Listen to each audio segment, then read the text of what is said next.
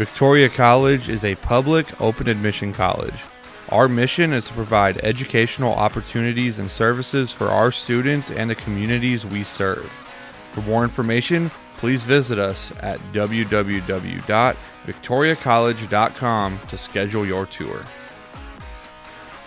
And welcome into episode 53 of The Grid, the Daryl Dawkins and Bill Romanowski episode, and the show, the only sports show that won't be talking about Deion Sanders. Unless, Mike, do we got time? No, he's shaking his head.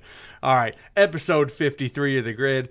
I'm Gabe Myers, alongside me as usual, Jeremiah Sosa and Mike Forman.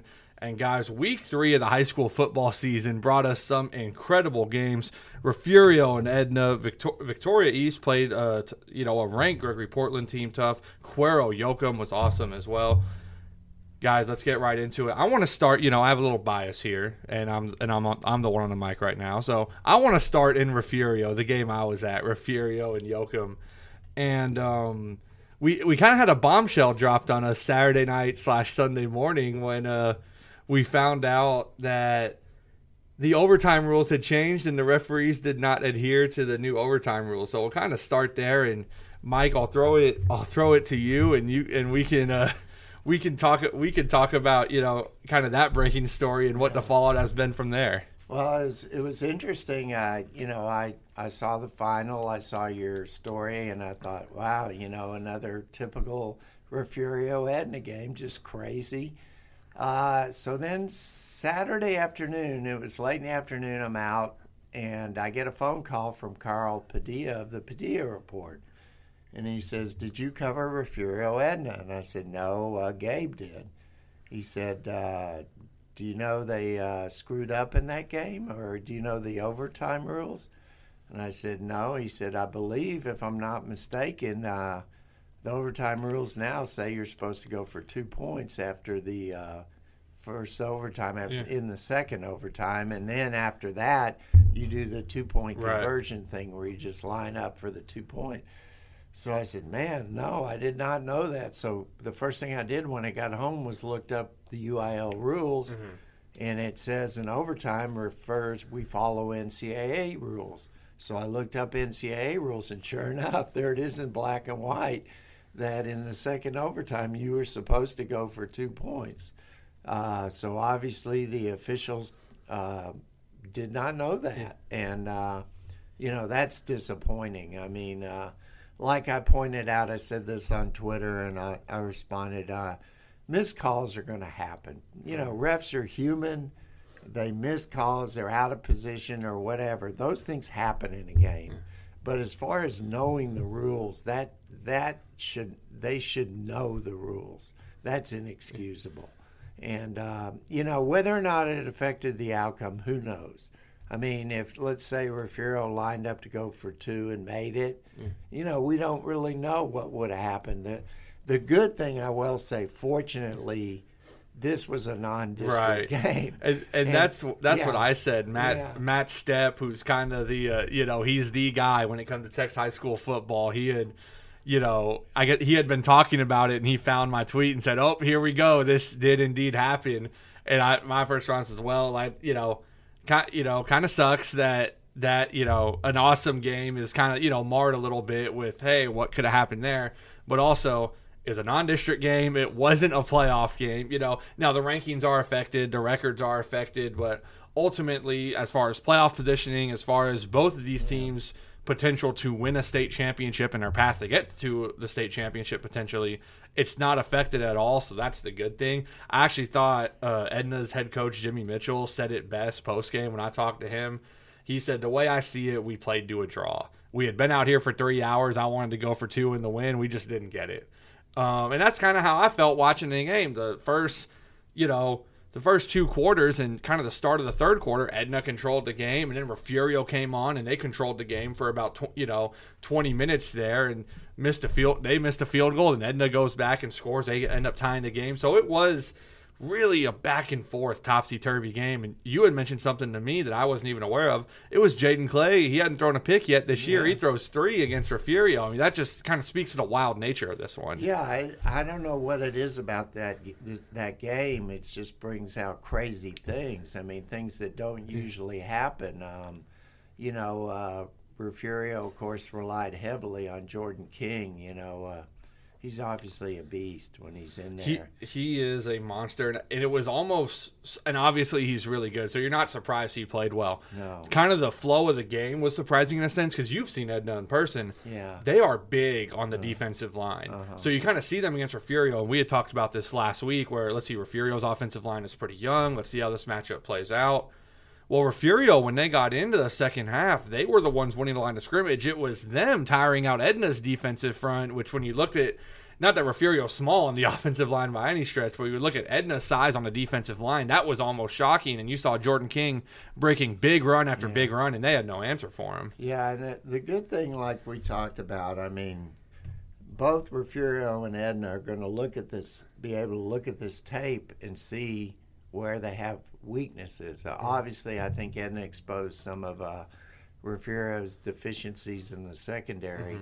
And, of course, Edna is now going to have to figure out a way that when they face a team that likes to run the ball a lot, and, maybe like a Franklin, for instance, they have to tighten up that defense. So it's good. And there is a little interesting kind of follow-up to this story. I texted Jimmy Mitchell, I think it was it was probably Monday, and or Sunday, I think it was. Yeah, Sunday, and I asked him, I said, did you get a text from the officials? Yeah. He said, yeah, I got one yesterday. And then I think it may have been yesterday, I don't remember, probably Monday, I got a text from Jimmy saying, guess what? We have the same crew for the Sinton game. And I'm going, oh, my gosh. And so I eventually texted him back, asking him, you can request a change. I mean, Sinton would have to agree to it, but under the circumstance, you would think they would. But Jimmy said, no, we're just going to ride with it. And, I would think that this crew will bend over backwards to make sure that Edna gets a fairly called game. Well, I'll say this, it's kind of a shame, because anytime there's a big game in high school sports, there's a group of people that will always, the officiating, oh, they had it out for us, oh, they didn't call this, or whatever. And outside of the glaringly obvious error in double overtime, I thought it was actually a pretty well officiated game. It wasn't a game marred by penalties. It wasn't, you didn't, outside of, a couple holding calls or a couple unsportsmanlike calls, you didn't really know the officials were there. They weren't part of the fabric of the game until they were 24 hours later. So that, it's a shame in a sense, because I didn't think it was a poorly officiated game. We're talking about this, 2 things we haven't mentioned yet. One, Edna had the 85-yard fumble return for a touchdown to start the third quarter. And when that happened, I thought, man, it's just not Refugio's night. Edna came out hair on fire. It looks like they're going to run away with this. Refugio then bounces back, takes a 35-27 lead. And then the second thing, so we're talking about 2-point conversion opportunities as we go into double OT. Edna was down 35-27 at the end of the game. They go down, they score 35-33. They ran their best 2-point play just to get the ball in, just to get the game into overtime. So that plays a part in it, as well as once they got to double OT and they decided to go for it and go for the win, they had to they had to go to their number 2-point play, and Refugio called timeout ahead of time. They tried to leak a tight end out of the backfield. Refugio was ready for it. They get the stop. Really interesting game to see how it played out. I was impressed, really both sides. The resiliency Refugio showed early in the third quarter when they're down 20-14 going into the half. Brown and King are leading them on a great drive to start the third quarter, and it looks like, okay, they're going to go and score and take control of the game and take the lead for the first time. Fumble at the 15-yard line, scoop and score for Edna. And it would have been so easy for them to break in that moment, and they did not. I was impressed with them. Other thing I was impressed with, Edna, so that happens. Refugio goes on a 21-0 run themselves, so it's 35-27. And Rodas was hurt. Cade Rodas, Edna's outstanding running back. He was kind of limping around out there. He was ultimately okay. He, still impacted the game in the fourth quarter and in OT. But he was limping around. One of their receivers were hurt, and Edna, like watching them on the field, it was like, man, it looked like they were either broken or about to break, and that it was just going to be another like Refugio wears teams down at the end, and Edna refused to let that happen to them, and they come back and send the game into overtime. So, Mike, you had said both teams are going to be able to look at film, take good, take bad, see where they were exposed a bit and how they can improve. That's what I took away from this game is, man, both these teams, once they get into district play and then ultimately into the postseason, are going to be a problem for opponents. Yeah, I agree with that. And, I had some people coming to me and say, you need to write a column, and I'm like, hey, they made a mistake and it shouldn't have happened, but look at the situation we're in. We have a shortage of officials. We have games being played on Thursday night because there aren't enough officials. And, what purpose would it serve to go out there and rip them? I mean, I've done it before. I mean, and Edna was involved. I'm sure people at Edna remember back when I believe they played Blanco in a playoff game, and they had a touchdown taken away because his kid raised his hand in the sky and they flagged him, where Blanco had done the same thing and didn't get a flag. Well, that to me was egregious and shouldn't have happened. But in a situation like this, I would say from now on, this mistake will not be made again. The overtime. Oh yeah, it's been so discussed now and so public. Every official knows this. Yeah. So, being there, this was my first time covering Refugio. That was a fun game. Yeah. And something I should mention, I did call an official I know and asked him about it, and he said what his problem was that they had a crew. It's not just the referee. You have a whole crew. He said someone on that crew should have known the rule and should have spoken up. And we were talking about it in the press box as well. They changed the college overtime rule as a high school rule different now because I don't think that change happened. I think 2 or 3 seasons ago. Yeah. Refugio doesn't play a ton of overtime games. Yeah. Neither does Edna, so it hasn't really happened to them since. And we were discussing it didn't change. And once we kind of saw, Refugio's kicking the ball, I guess it hasn't changed. So we were just kind of going based on their lead. So it is a little like shocking in a sense because it's like no one knew, but what a game that was down in Refugio. Excited to see, for Refugio, probably their last close game for a while. For Edna, excited to see them get into district play. Mike, you were at a heck of a game as well out in Cuero. Cuero and Yoakum, a rivalry game that, lived up to the hype this year. Talk about what you saw. Cuero wins, but Yoakum's for real. Yeah, it was a crazy game, It was on the 50th anniversary of their state championship team, which, of course, they had a big reception beforehand, and there were quite a few members of that team that made the trip for the game, and the Cuero side was packed. Yoakum was almost full, and there were people standing up watching the game. And boy, before you even sit down, I mean, Yoakum's up 14-0. Third play from scrimmage, Yoakum Barnett picks off a pass and returns it for a touchdown. Then the kickoff comes. Cuero doesn't move fast enough to cover it, and Yoakum recovers. Next play, touchdown pass from Zach Taylor. And then before you can even say anything, they kick off, and Dalen Gibbs returns it for a touchdown. So it's 14-7. And we're not even like 2 minutes into the game. And the first quarter ends 21-21. And then it kind of settled down where, both teams were playing a little better defense, and I think that Yoakum coach Bo Robinson said it best. I think Cuero eventually wore Yoakum down.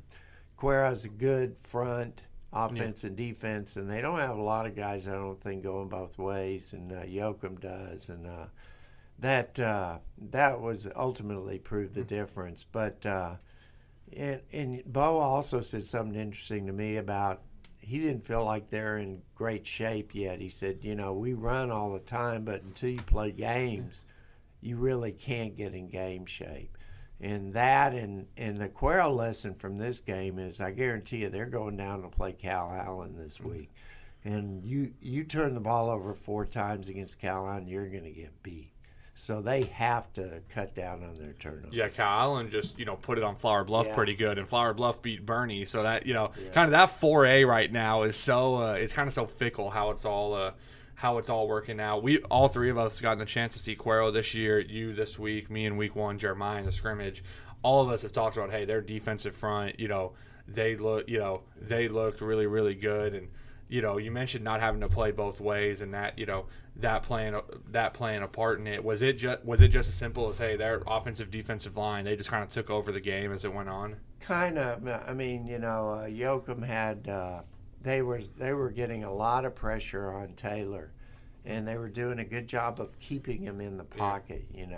He had some passes. He's a good passer, but they did a good job of that, and I felt like that ultimately probably was the difference in the game. And once they stopped turning it over. Yeah, talk about what you saw from Zach Taylor, because he's almost the great unknown in this region. Because so Division I committee's going to Army at quarterback, coming into Yoakum. This is his first year at Yoakum, so there is we don't know a ton about him. The schools in the area don't know a ton about him. This was your first time seeing him in a game. What was your takeaway watching him? Because Yoakum's obviously went over Cameron Yo. They beat Industrial decisively. They played a back-and-forth game with Cuero. So Yoakum's impressed through 3 weeks. What was your takeaway watching him in person? Well, my takeaway was I kind of just assumed maybe he was just this fast quarterback that would get out on the edge, but he can throw the ball accurately, and he can get out on the edge. If you let him, you're in trouble, but because he's very fast. But I was impressed. I'm not sure if Army recruited him as a quarterback or what, but I think he could run that offense that they run. I mean, he seems to be a smart quarterback. He knows how to look at defenses. So, I was impressed. Well, and a coach's kid, that's one of the first things Bo Robinson said to me during the offseason. Like, hey, he's a coach's kid, so picking up the offense, doing the mental side that the quarterback needs to do is not really an issue for him. That district's going to be so fun when it gets going. Hallettsville, Yoakum, Hitchcock, and Columbus. That's going to be that's going to be a fun one to watch when they get started here in a couple of weeks. Jeremiah, you stayed home this week. You were at Memorial Stadium, and Victoria East, they dropped a game to a newly 5A D2 ranked Gregory Portland team. GP was a team I saw. They scrimmaged Victoria West during the they scrimmaged Victoria West week before the season started. I was impressed with GP. I thought they looked pretty good. Victoria East started off strong, kind of fell off towards the end a little bit. Jeremiah, what'd you see in this one? Yeah, they did start off pretty strong. They had a 20-7 lead after the first quarter, and granted, there was a few Gregory Portland mistakes. Fumble, and then I think it was a muff kick on a kickoff. They started off pretty hot, that 27 lead, and then after that, they kind of made a few mistakes in the second quarter, 2 fumbles. But Coach Reeve, he kind of took the blame himself. He said that, this is a team that can't make those mistakes, and, he thought that, they're better than that. And then Gregory Portland, they went on to score 28 unanswered points, over the next few quarters. It was a tough, loss for Victoria East. They had a hard time stopping the run. Over 400 yards rushing from Gregory Portland. I know, Gabe, you mentioned last week, you saw one good running back. If it's the same guy, it's Gabriel Juarez. He had over 200 yards himself and I think it was 4 touchdowns. So, it was that sounds like the guy I saw. that was definitely the guy. I'm pretty sure. And they also had a few other running backs that contributed towards that 400 rushing yards. So, East, they got a bye week this week, and after a tough loss like that, I think they just got to kind of regroup and try to overcome that loss and get ready for district play in a few weeks. Yeah, Gregory Portland's head coach Brent Davis, he's now been there. I think this is year 4 for him there now, and he's a decorated guy, highly thought of guy. So first couple of years at Gregory Portland were tough for him, but he seems to kind of gotten that program rolling now, and West got them in a scrimmage. East played them last week. That's a good game for these Victoria area schools to get on the schedule because that's a good team over there, and I think helps you prepare for Vets and Miller, the teams you're going to have to play in district play that are really, really good. So looking to see how that goes. When they start district play here in a couple of weeks, I'll be on a bye this week. We'll talk more about that in a second. Victoria West drops to 0-3 following a loss to Alice, 35-26. For West it hasn't come together yet. The defense was a little bit better this time around, but it was kind of what Boyce expected, where Alice was about 2/3 run, 1/3 pass, and stopping the run has been a problem for Victoria West this season. Now, I think they're fortunate as they get into district play. Most of the teams are spread and like to throw the football, so for their defense, that plays a little more to their strengths because they're not the biggest on a defensive front. But again, they're about to go into the bye week, and we'll talk about that in the next segment. But there's some things to clean up. Jay Steen and Kamari Montgomery were both back in the lineup. Montgomery played really well. Steen, it was the leading returning receiver from last year. He was dealing with an injury. He came back, did impact the game, but was not, probably the full version of himself. So I know they're looking forward to getting him, another 2 full weeks of practice as they head into district play.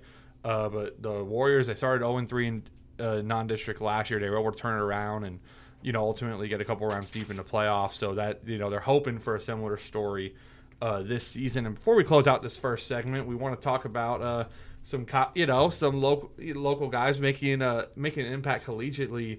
And I'm sure a lot of us watched Texas and Alabama Saturday night, and we saw some familiar faces, Jonathan Brooks and Jordan Winnington making an impact. You saw Brooks kind of the game-sealing touchdown there in the fourth quarter to make it 34-24 Longhorns. Brooks was the Longhorns' leading rusher, 14 carries, 51 yards, and a touchdown. Whittington had three catches for 44 yards. Mike talked about his blocking a minute ago. When I saw the stat line, it felt like he made more of an impact than just a 3 for 44. Like, just watching the game, I thought Whittington was a little more impactful than that. But obviously, great win for the Longhorns. Now ranked 4th in the country, highest since 2009. Texas is, dare I say, they're 2-0. I'm not going to say the other word. Ruben Owens playing for A&M down in Miami. He was also on national TV this week. A&M obviously got the loss. Owens, he made an impact in the receiving game in the first half, 3 catches for 35 yards. But A&M, after the first quarter, couldn't get much going running the ball. Owens just 5 for 7 yards. But he's getting on the field. And again, freshmen, they tend to play more as the season goes on. So I'm excited to see what's to come from him in the next few months as the college football season progresses. But that'll do it for our first segment here, episode 53 of The Grid. We're going to hear a message from White Trash Services and then talk about what's to come in Week 4. Stay tuned.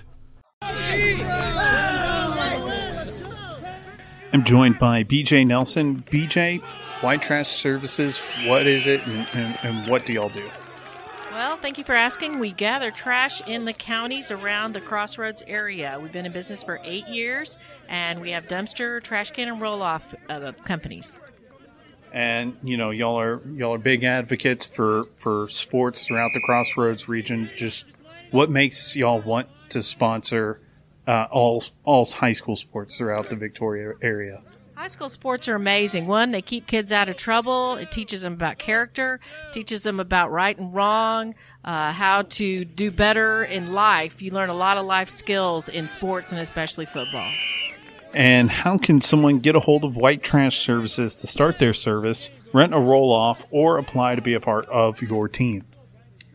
You can give us a call at 361-550-1826. I have a team of ladies that answer the phone and gentlemen. So give us a call anytime, 8 to 5 during the day, and we'd be happy to visit with you about any of those things.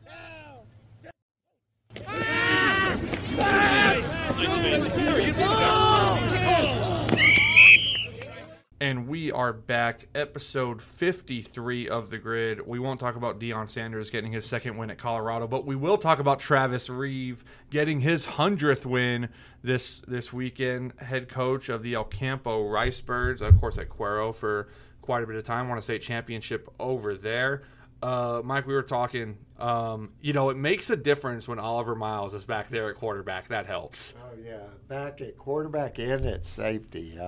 Quite a game for Oliver on his way back. I talked to him Monday. He said he still feels a little rusty. He's still not quite in shape. But, that's a really good sign for El Campo. And I'm happy for Travis because, the first 2 games are very tough. I mean, let's face it, they play Cuero and Miller.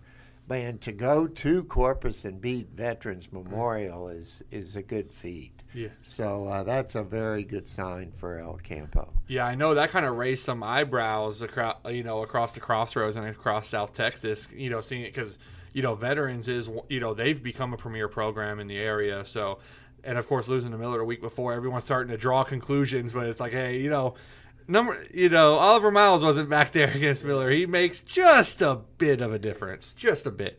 Well, we're into week 4, and for Jeremiah and I, that means we're looking for what to do because Victoria East and Victoria West are on a bye week this week.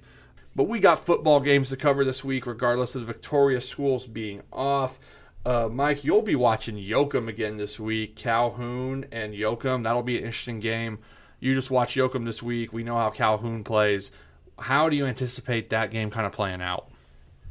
Well, if ever there was a contrast in styles, this is it. I mean, Yoakum, a lot of speed, big plays. Calhoun like to grind it out, they had 21 first downs against Sinton, and that's exactly what they want to do against Yoakum, is keep the ball away from Yoakum because, Yoakum can strike on any play, and Calhoun can't match Yoakum's speed. There's no way. So I think that's pretty straightforward as to what has to happen. Calhoun needs to keep the ball, make first downs. Yoakum needs to get Calhoun off the field and get its offense on the field. And, the thing that's kind of neat about this game, and I've written about this, is Bo Robinson and Richard Whitaker are really close friends. So it's kind of funny. They pulled some pranks on each other, and, they like to go back and forth. They became good friends when they were on the selection committee for people that have been around a while. Remember when the Coaches Association used to have an all-star game every year, and they were on the selection committee, and they actually roomed together up at Fort Worth. And that's when they became, close friends. But, very much a contrast of styles. Thrivent is a proud sponsor of The Grid. Thrivent believes money is a tool, not a goal. Thrivent financial advisor Carly Herrig works with clients to create financial strategies that reflect their priorities and help them protect the things that matter most, like family and giving back. Carly can be reached at 361-223-7883 or connect.thrivent.com/true-path-planning. Yeah, one of the things I'm really interested in that game is time of possession. Does Yoakum adjust their style a little bit just to maybe keep their defense off the field? Do they start, winding down to play clock? Because, it sounds like the big plays for them are just going to come. But do they, instead of, having 70-second drives, they try to push it to 2-minute drives just to give, their defensive line, namely, just a little bit of a break from defending a triple option. Curious to see, you mentioned the difference in styles. That'll be a fun one to watch just to see what, kind of which style wins there. Jeremiah, you'll be at Tidehaven and Industrial, and that's, Industrial big win against Shiner a couple of weeks ago. Tidehaven, they look like one of the really, really good teams in 3A. Joseph Dodds, obviously one of the very best players we have in the area. Baylor commit at running back. Talk about what you're expecting, what you're looking forward to in that one. Yeah, well, when you look at Tidehaven's schedule these past 3 weeks, they've dominated pretty much every opponent that they've faced. They're outscoring teams 144-0. So, granted they weren't going up against juggernauts or anything, but I think this Industrial team is a little bit different from what they've been facing. Like you said, Gabe, Industrial coming off that big win over Shiner a couple weeks ago. They're now 2-1. So I think really I'm interested to see if this Tidehaven defense can play up to the level that they've been playing at these past few weeks. I don't believe they're gonna hold Industrial scoreless. When you have Ashton Garza at quarterback who can run the ball pretty well and pass it on the same level. So I think it'll be interesting to see what that Tidehaven defense can do, and then obviously on offense they're gonna probably lean heavy on Joseph Dodds. and then Kale Russell at QB. So I think it'll be an interesting game to see, what team is able to come out on top. Yeah, Tidehaven runs a pretty complimentary offense. They do a lot of play action stuff. They have some good receivers. I'd be shocked if their scoreless streak for the season continues defensively. Not exactly a hot take there, but I'm interested to see, hey, for Industrial, an opportunity for them to, really make a statement themselves. And for Tidehaven, opportunity to show, hey, we are that good. We are a team that, should be taken seriously as state championship contenders. That's how they see themselves. I will be in Shiner for Shiner and East Bernard. I think what I'm looking for most, look, Shiner's 0-3, but the 3 losses are not, bad by any stretch. They lost to Hallettsville, who is really, really good. They lost to, I think it was Poth last week, who Poth is really, really good. And they lost to Industrial in a really tight game, the week prior to that, in a game that was just kind of wild. It was a defensive lineman interception at the end, and we were headed to OT, and Industrial took it, and credit to them. I want to see for Shiner. I saw them in a scrimmage against Tidehaven, and Bedeker knew this was a young team that was going to get better as the year went on.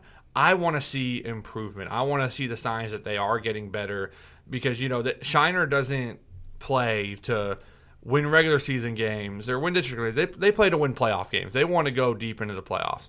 So I want to see, Carson Schuette's back there at quarterback, Bedeker coaching these guys up. I want to see the improvement for Shiner. Mike, this is a team you cover quite a bit. Am I wrong in thinking that, look, that's just what I want to see? I want to see the improvement from, when I saw them about a month ago in the scrimmage to watching them this Friday. I want to see, okay, how much better are they? How much better are they getting week to week with this, younger group of guys? Yeah, that and what's interesting to me is Shiner opens district against Ganado. East Bernard just defeated Ganado. So what's going to be interesting is how Shiner does against East Bernard, because that'll be kind of a measuring stick when they go into district against Ganado. Because from what we've seen so far, obviously Refugio, stands out, but behind Refugio, there are 3 other playoff spots there, and how is that going to play out? And that's kind of what I'm curious to see. Yeah, again, for Shiner, it is just such a young team. So it is, it's football. It's natural for everyone kind of overreact. And people look at Shiner 0-3, and some people are like, "Oh my gosh, what is happening?" Like, this is not the end of the world over there. So I want to see just how much better this team is getting. I saw them a month ago, but then how much better they're getting week to week as well. That's an interesting angle as well. I think 35-27 was the final with East Bernard and Ganado. How does Shiner, you can't, do football math necessarily, but how does Shiner measure up going against that? That'll be interesting to see. That'll wrap it up for our previews of week 4 of the high school football slate. We're going to hear this message from Thrivent Financial. Then we're going to talk some volleyball. We have a number 1 team in the region. We have had them for a month. We'll talk more about that in a moment. Stay tuned.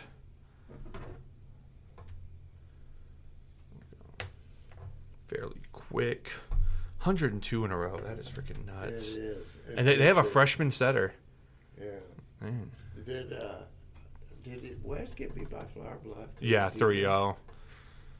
Bluff is usually... Are they pretty good? Bluff is good in volleyball typically. The South Zone is with Vets and Bluff. The South Zone is the tougher of the two. The North, it should come down to West and GP. And we are back, episode 53 of The Grid. We're going to talk some volleyball here. I was at Goliad last night, and God, I can barely get out of bed 102 days in a row. So to do anything 102 times in a row is remarkable. Goliad is up to 102 district wins in a row following Tuesday night's 3-0 victory over Taft, 25-7, 25-10, 25-10.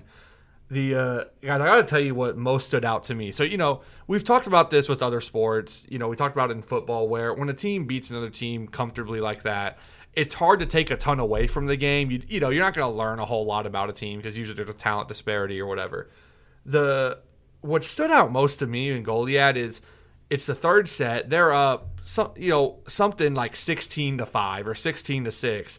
And Jess Odom is still on the floor coaching her girls, setting the standard of we gotta do this better. We gotta pass better. We gotta have quicker feet. We gotta be more crisp in our attack. And that's how you become as consistent as Goliad has become, is not being upholding the standard and keeping the standard to standard, regardless of what the scoreboard says, regardless of what the opponent is. So that's what really stood out to me from Goliad yesterday, of just 102 wins in a row. That, you know, they intend to make that it'll be 113 or something like that at the end of the year. But to keep, you know, for the program to keep coaching, for the coaches and players, the synergy of, hey, we still have a lot better to get. We're not playing our best right now. That stood out to me because I think for high school kids, and especially for Goliad, they play 3 freshmen and 3 sophomores. They get major court time. So to see a young team like that buy into that message, you know, impressive for me. And speaking of Goliad, number 1 in the TGCA, the Texas Girls Coaches Association, the 3A volleyball poll, Goliad is number 1. They have been for 4 weeks now. So that'll be, I mean, Goliad has been one of the top teams they've been one of the top teams in the region for a while now. They're trending towards that way again this year. Their last 4 games, they've beaten Cuero, they've beaten El Campo, they've beaten Victoria West, and they've beaten Gregory Portland. So that, you know, a lot of good wins there. And I'm sure their last loss, 2-1 to St. Joseph in the tournament. We talked about St. Joseph on the show before. They are really good, not a bad loss by any stretch. At number 10 in 4A, the Calhoun Sandies, they're 21-5, I believe, or 22-5. Really, really good team in their own right. Jeremiah, you talked about them a couple weeks ago. Like this, you know, this is a team worth mentioning. You know, number 10 in the state. We haven't been able to get them at home yet this year. They're always on the road. They're always somewhere, but they're starting district play, I believe, next week. Looking forward to kind of seeing them as the season progresses because they've been one of the very best teams in the area. And in 2A, a couple teams we've seen this year, Shiner at number 17 and Schulenburg at number 22. They are in the same district, obviously. They will match up October 6th at Shiner and October 24th at Schulenburg. Those 2 matches likely to determine the district championship over there. So looking forward to seeing that one play out. And then next week, Victoria East, Victoria West, open district play, both first-year head coaches, both their first time going through the district schedule. They've got, you know, I know West has a game on Friday. I'm not sure what East's schedule is. Jeremiah, you've gotten to see the Titans a couple of times this year. What are you looking for Victoria East as they, you know, get ready to play North Zone? We go back to the zones in volleyball. North Zone play. They got Victoria East, Victoria West, Gregory Portland, Corpus Christi Miller, Corpus Christi Ray.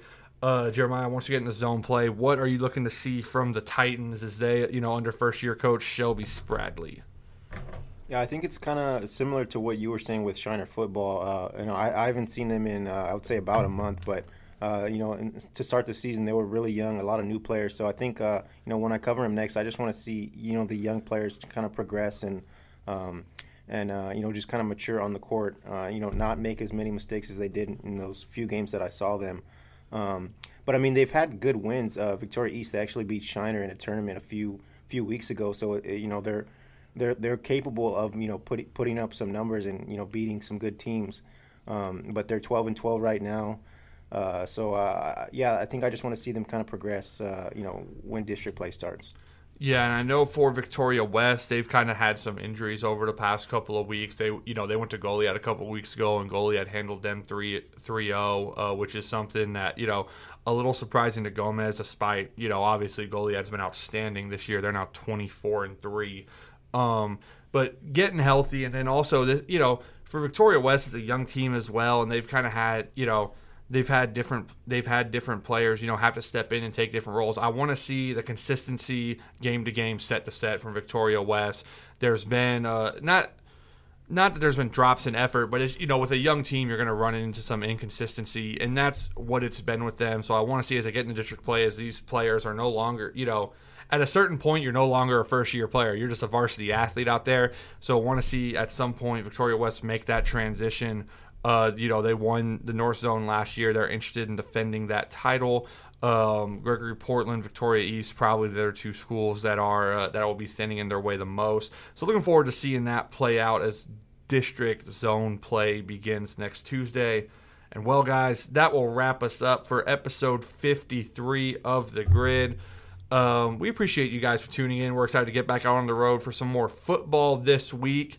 And please tune back in next week. And all football stories, of course, on the Victoria Advocate website. So please check out our content there. Looking forward to talking to you guys again next week.